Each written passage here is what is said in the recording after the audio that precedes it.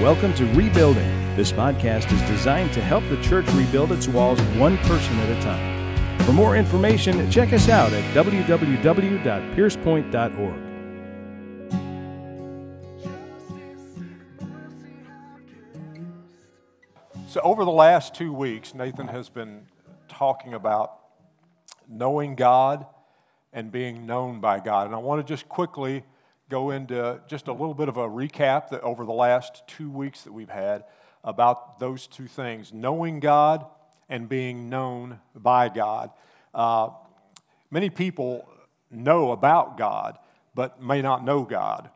So it's vitally important that we don't just know about Him, but that we actually know Him. How did we come to know God? Matthew 16 says, "Now when Jesus came into the district of Caesarea Philippi, He asked His disciples, 'Who do people say that the Son of Man is?' And they said, 'Some say John the Baptist, others say Elijah, others Jeremiah or one of the prophets.' He said to them, 'But who do you say that I am?' Well, Simon Peter, who was always pretty bold and outspoken, said, 'You're the Christ, the Son of the living God.' Jesus answered him, and He said, 'Blessed are you, Simon Bar-Jonah, for flesh and blood has not revealed this to you, but my Father who is in heaven.' We came to know God through the revelation of the gospel. The Father Himself reveals to us that Jesus is the Christ. There's no other way.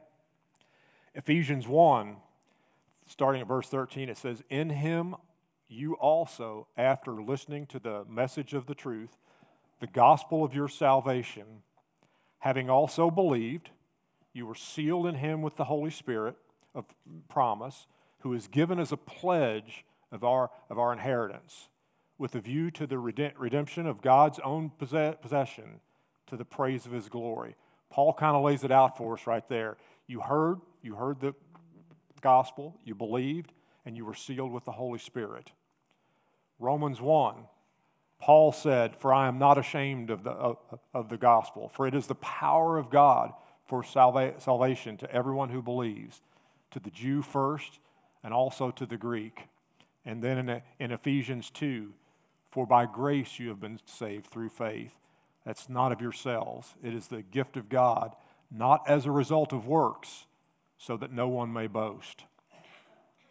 Lots of scripture today. I'm going to try to read through the whole Bible, by the way. I did not tell you that. Just joking. I'll do that next time.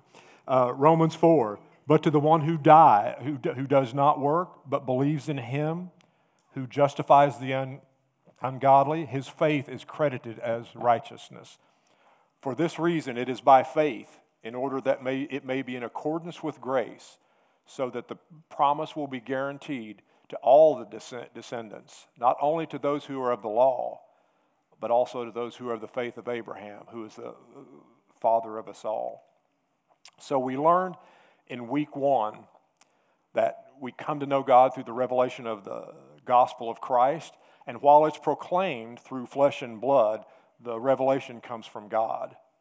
We're commissioned to proclaim the gospel and to make disciples, teaching them to obey all that Christ commands. Paul says in Romans 10:15, "How beautiful are the feet of those that preach the good news."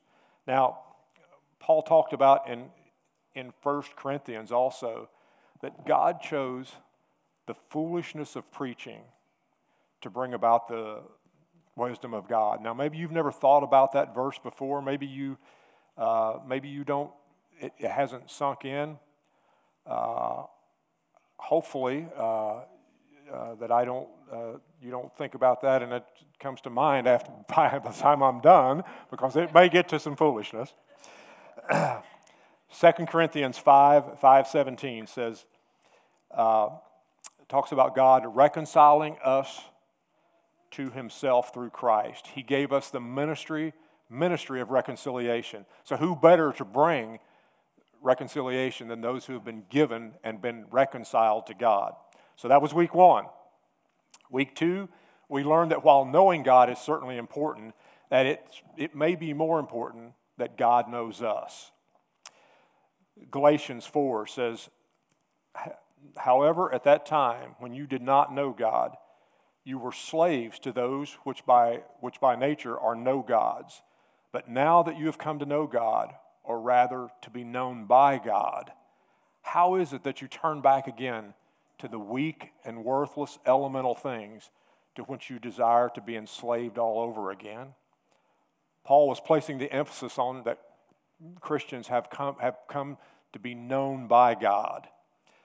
Nathan talked about an important evidence of being known by God, and it's how we respond to the gospel. Romans 12 says, "Therefore I urge you, brethren, by the mercies of God, to present your bodies as a living and holy sacrifice, acceptable to God, which is your spiritual service of worship.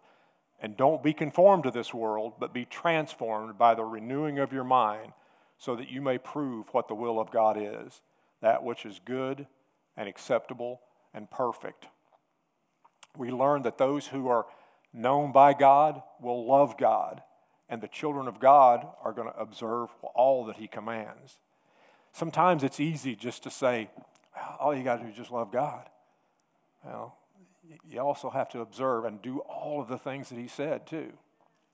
1 John chapter 5 said, "Whoever believes that Jesus is the Christ is born of God, and whoever loves the Father loves the child born of Him.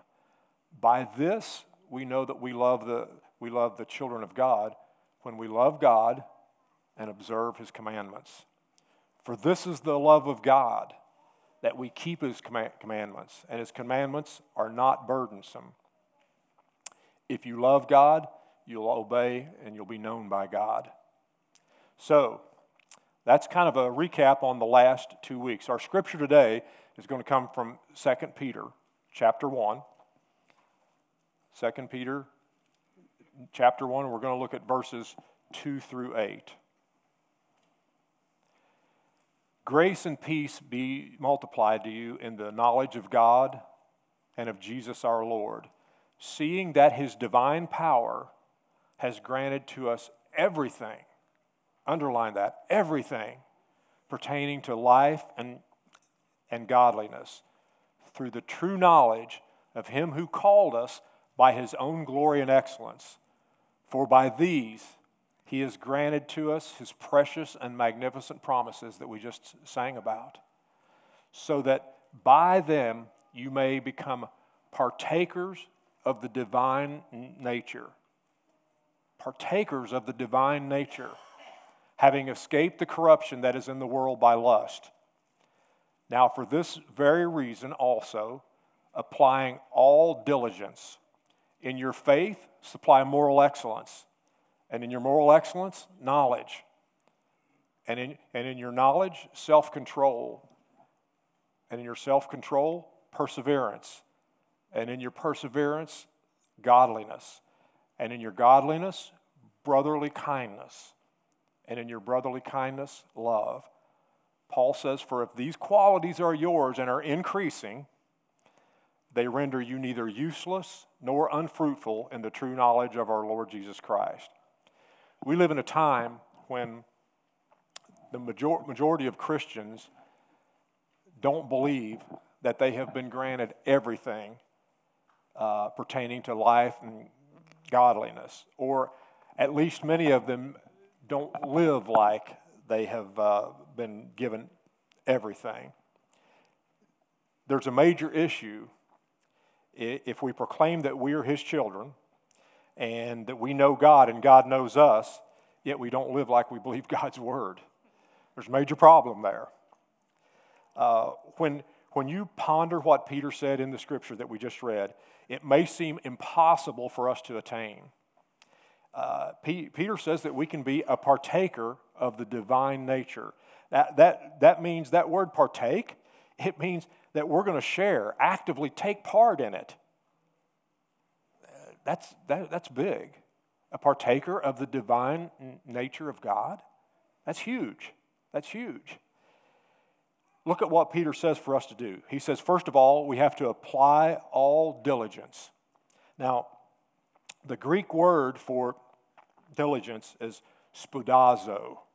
Spoudazo. That's a cool word. I like spoudazo. This means to quickly, with extreme haste, to do something. So when you apply all diligence, quickly, extreme haste, like it's urgent, do this. So he says, this means with extreme haste in your faith, and faith is trust, and that's all. You guys remember that? Have you heard that before, by the way? Faith is trust, and that is all. It starts with faith.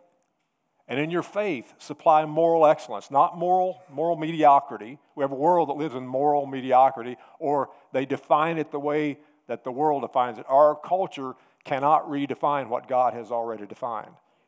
It cannot redefine what God's already defined. He says, in your excellence, knowledge, and that's not a worldly knowledge. That's knowledge that comes from God. Knowledge that comes from His words, from His Scripture. It's backed up by the Scripture. By the way, Scripture that's in context too. Don't be out there, don't be running around talking about stuff that's not in context. Don't have your life verse be something that you don't want it to mean, okay? Look it up in context. And he says, if these qualities are yours and are increasing, not staying the same, are increasing, we need to mature in our faith, you will not be useless or unfruitful in the true knowledge of our Lord. That's a tall order. I wonder, did Peter actually think that we can even come close to this? He did. He absolutely thought we could come close to this. He says, if this is a part of knowing and being known by God, if we don't believe that, we're going to be in trouble. If we don't believe that we can actually do what God says, we're going to be in deep trouble when it comes to us knowing or being known by God. We're going to need some help. So with that, I want to take just a few minutes to look at God's Word and hopefully give you some insight and some encouragement into the role of the Holy Spirit as it relates to knowing and being known by God. So we're going to be spending some time in the book of John, chapter 14. But before we read it, let me give you some context and background on what we're going to be reading. Jesus had just had a foot washing. He has washed his disciples' feet. Then he tells them that one of them is going to betray him. And he's going to go away. Now, Peter, as we said earlier, he's always bold and outspoken. He told Jesus that, Jesus, I'll go with you. If you're going somewhere, I want to go too. And Jesus said, no, you can't go with me. And then he told the group and told Peter that Peter was going to betray him. He's willing to go with Jesus, but Jesus says, no, you can't go. As a matter of fact, you're going to deny me 3 times. The disciples didn't understand what was going on at this time. I mean, think about this picture, that they didn't grasp at all what Christ was saying to them at this point. They needed some comfort and they needed some encouragement. Jesus has told them that he was leaving, and boy, did they need help. John chapter 14, Jesus says this to them: don't let your heart be troubled. Believe in God, believe also in me. In my Father's house are many dwelling places. If it were not so, I would have told you. For I go to prepare a place for you. And if I go and prepare a place for you, I will come again and receive you to myself, that where I am, there you may be also. And you know the way where I'm going. Thomas said to him, Thomas didn't get this at all. Listen to what he says to Jesus. Lord, we do not know where you're going. How are we supposed to know the way? How are we supposed to know where you're going? We don't even know where you're going. Jesus said to him, I am the way and the truth and the life, and no one comes to the Father but through me. If you had known me, you would have known my Father also. From now on, you know him and have seen him. This was still not making any sense to them. They're still in a little bit of a state of despair. They don't understand all the words that Jesus has just spoken to them. Obviously, they weren't connecting the dots. And then Philip chimes in, verse 8. Lord, show us the Father, and that'll be enough for us. That's, my goodness. Philip, Show us the Father. That's going to be enough. Jesus said to him, have I been with you so long, and yet you have not come to know me, Philip? He who has seen me has seen the Father. How can you say, show us the Father? Do you not believe that I am in the Father, and the Father is in me?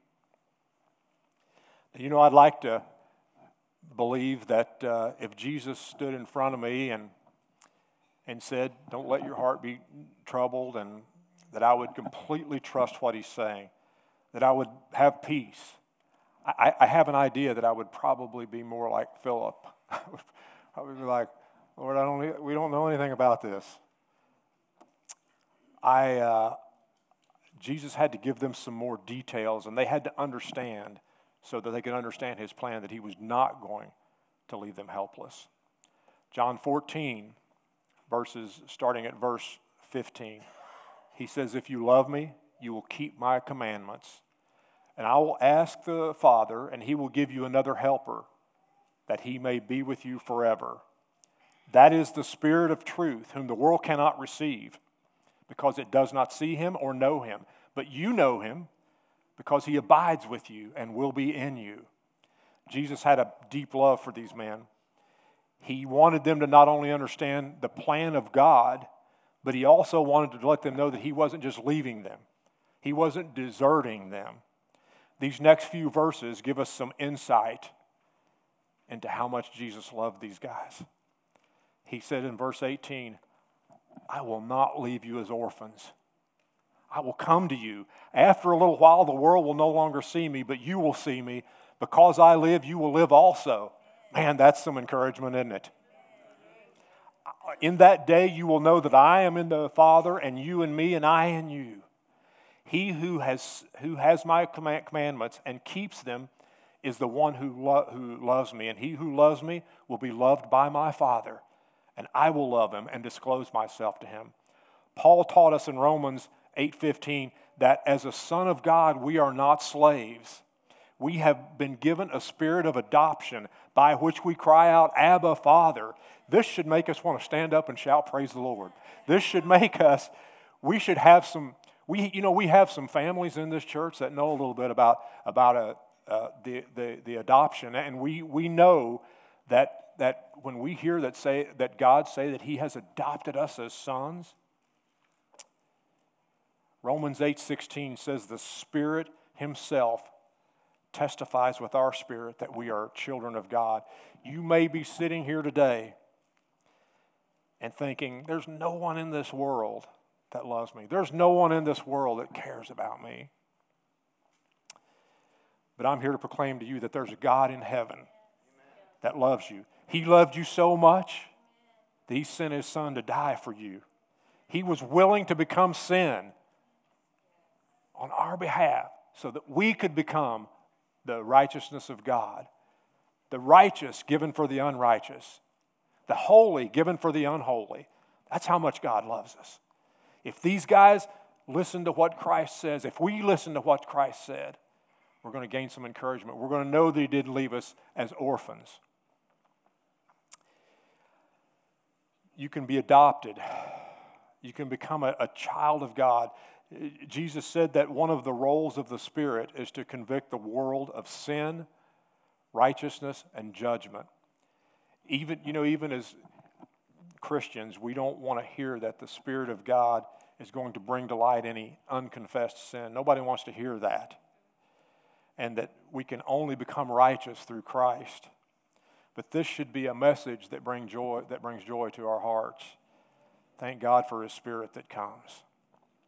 These verses make me think of the children's song that many of you have sung over the years. Jesus loves me, this I know, for the Bible tells me so.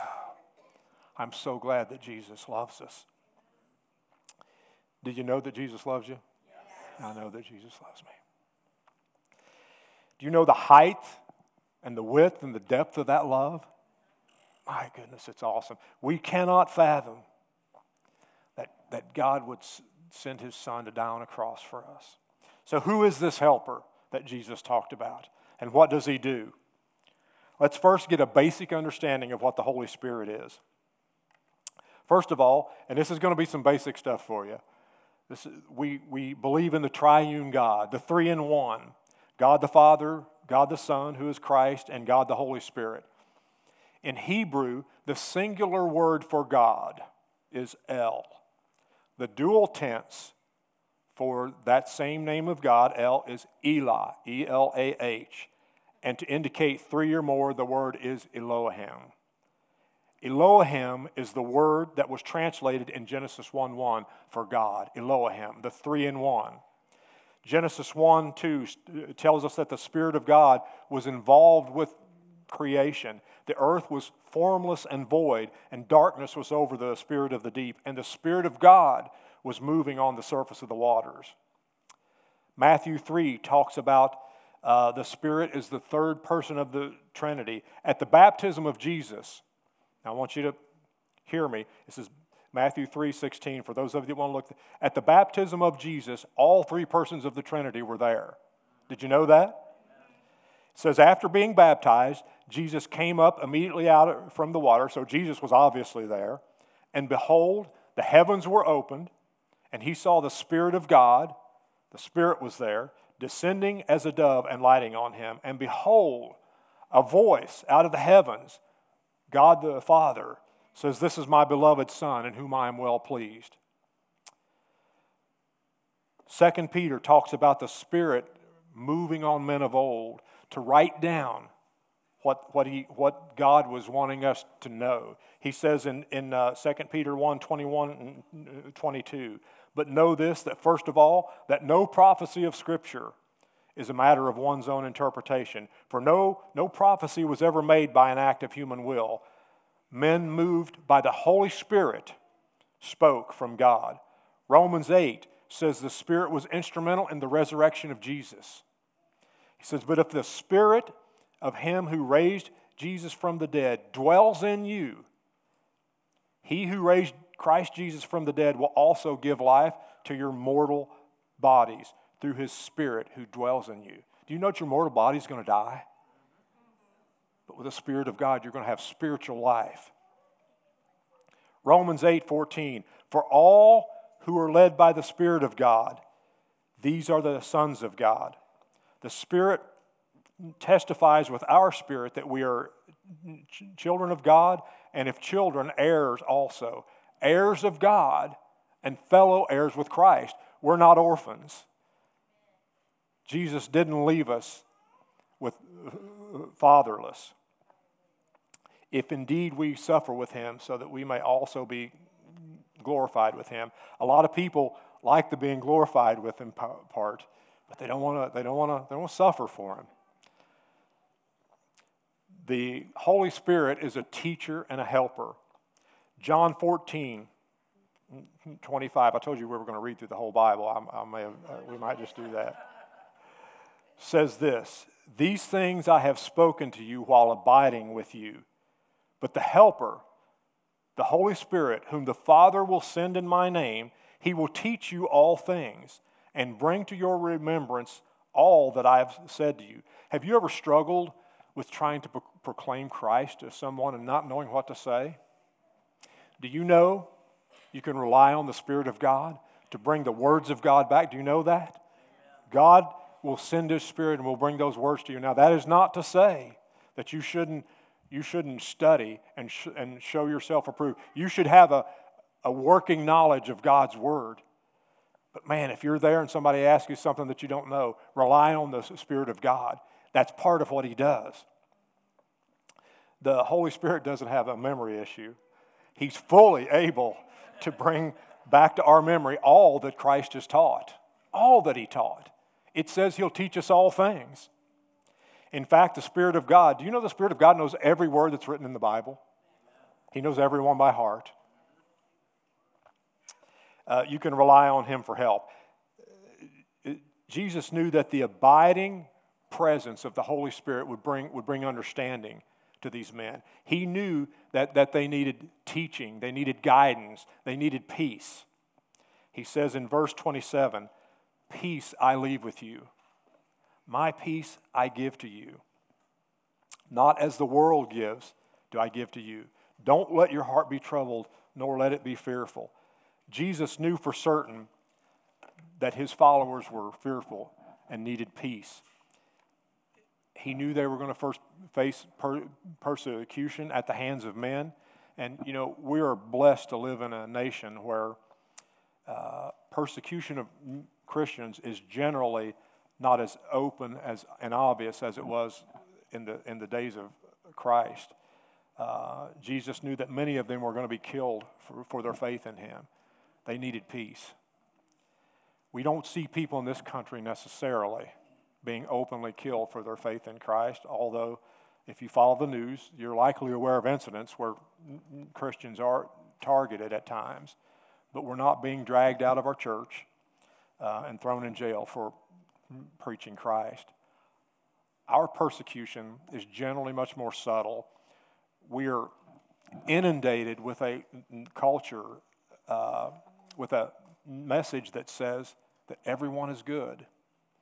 We're going to seem very odd to that culture when we say, but that's not what God's Word says. We're going to seem very odd to that culture, to this culture. Make no mistake, we're just as much in need of the peace that comes from the Spirit of God as they were in the days of Christ. We're just as much in need of that peace. Some of the issues of following Christ haven't changed from 2,000 years ago. Listen to what Paul told the church at Galatia. He says, "But I say, walk by the Spirit, and you will not carry out the desire of the flesh." If we don't want to carry out the desire of the flesh, we need to be walking by the Spirit. For the flesh sets its desire against the Spirit, and the Spirit against the flesh. For these are in opposition to one another, so that you may not do the things that you please. But if you are led by the Spirit, Paul says, you are not under the law. Now the deeds of the flesh are evident, which are immorality, impurity, sensuality, idolatry, sorcery, enmities, strife, jealousy, outbursts of anger, disputes, dissensions, actions, envying, drunkenness, carousing, and things like these, of which I forewarn you, just as I have forewarned you, that those who practice such things will not inherit the kingdom of God. I'm probably making friends and influencing people right now. So how should we walk if we're walking by the Spirit? What does it look like to walk by the Spirit of God? Paul goes on in verse 22. He says this, "But the fruit of the Spirit is love, joy, peace, patience, kindness, goodness, faithfulness, gentleness, self-control. Against such things there is no law. Now those who belong to Christ Jesus have crucified the flesh with its passions and desires. If we live by the Spirit, let us also walk by the Spirit." I want to take just a few minutes to talk about this further, about walking by the Spirit. There is a research organization out in California, the Barna Group, started by a man named George Barna. They do polls about different things in Christianity. So they team up every year with the American Bible Society, and they do a phone poll. They call about 2,000 people, and they ask them, how many times a day do you read the Bible? How many times a year or a month or a day? And one of the things, and these are just random phone calls, so they're not necessarily Christian or believing or not believing. They're only basing these things on what the people tell them on the phone. So it's over 2,000 people. So there's no targeted group here. They go into a little bit more detailed questions, and one of the things that they ask, I think gets to the heart of the matter about walking by the Spirit of God. One of them is a category that they call the centrality of the Bible in your life. Now, let me tell you what that means. That's people who say that they interact with the Bible frequently, and it's transforming the way they deal with other people and shaping their choices. It sounds pretty good, right? If the Bible is having an impact on how you treat other people and it's shaping the things that you choose to do, okay, that's pretty darn good. That's better than a lot of folks. So in 2018, the number of the people that fit that was about 9% of the people polled. It was about 9, while there was probably a 40% that said, oh, we read the Bible every day. But only 9% said the Bible was doing anything for them. It didn't change the things that they chose to do. It didn't change the way that they dealt with other people. Only 9%. That was in 2018. In 2019, this year, when the poll was done, that dropped down to 5%. Yeah. So while I'm not a huge fan of these types of polls, it does give us some insight into our world today. It gives us some idea of what this culture thinks about God's Word. If we walk by the Spirit, we have to understand what God's Word says. This is, we have to be able to put it into a daily practical use. We have to understand what God's Word means when it says that we have to walk by the Spirit. This isn't the only issue by any means. It's not the only problem with walking by the Spirit.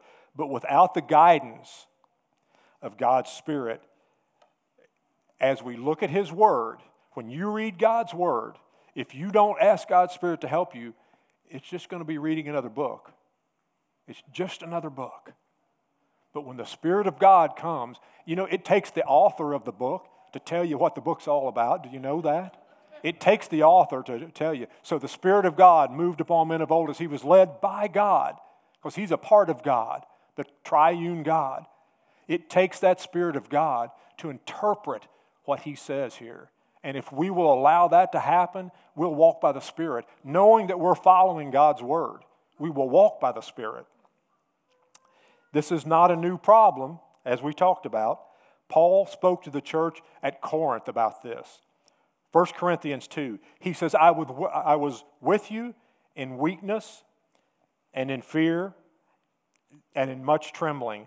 And my message and my preaching were not in persuasive words of wisdom, but in the demonstration of the Spirit and of power. If Paul spoke and relied on the Spirit to be able to tell people what God wanted them to do, we need to do the same thing.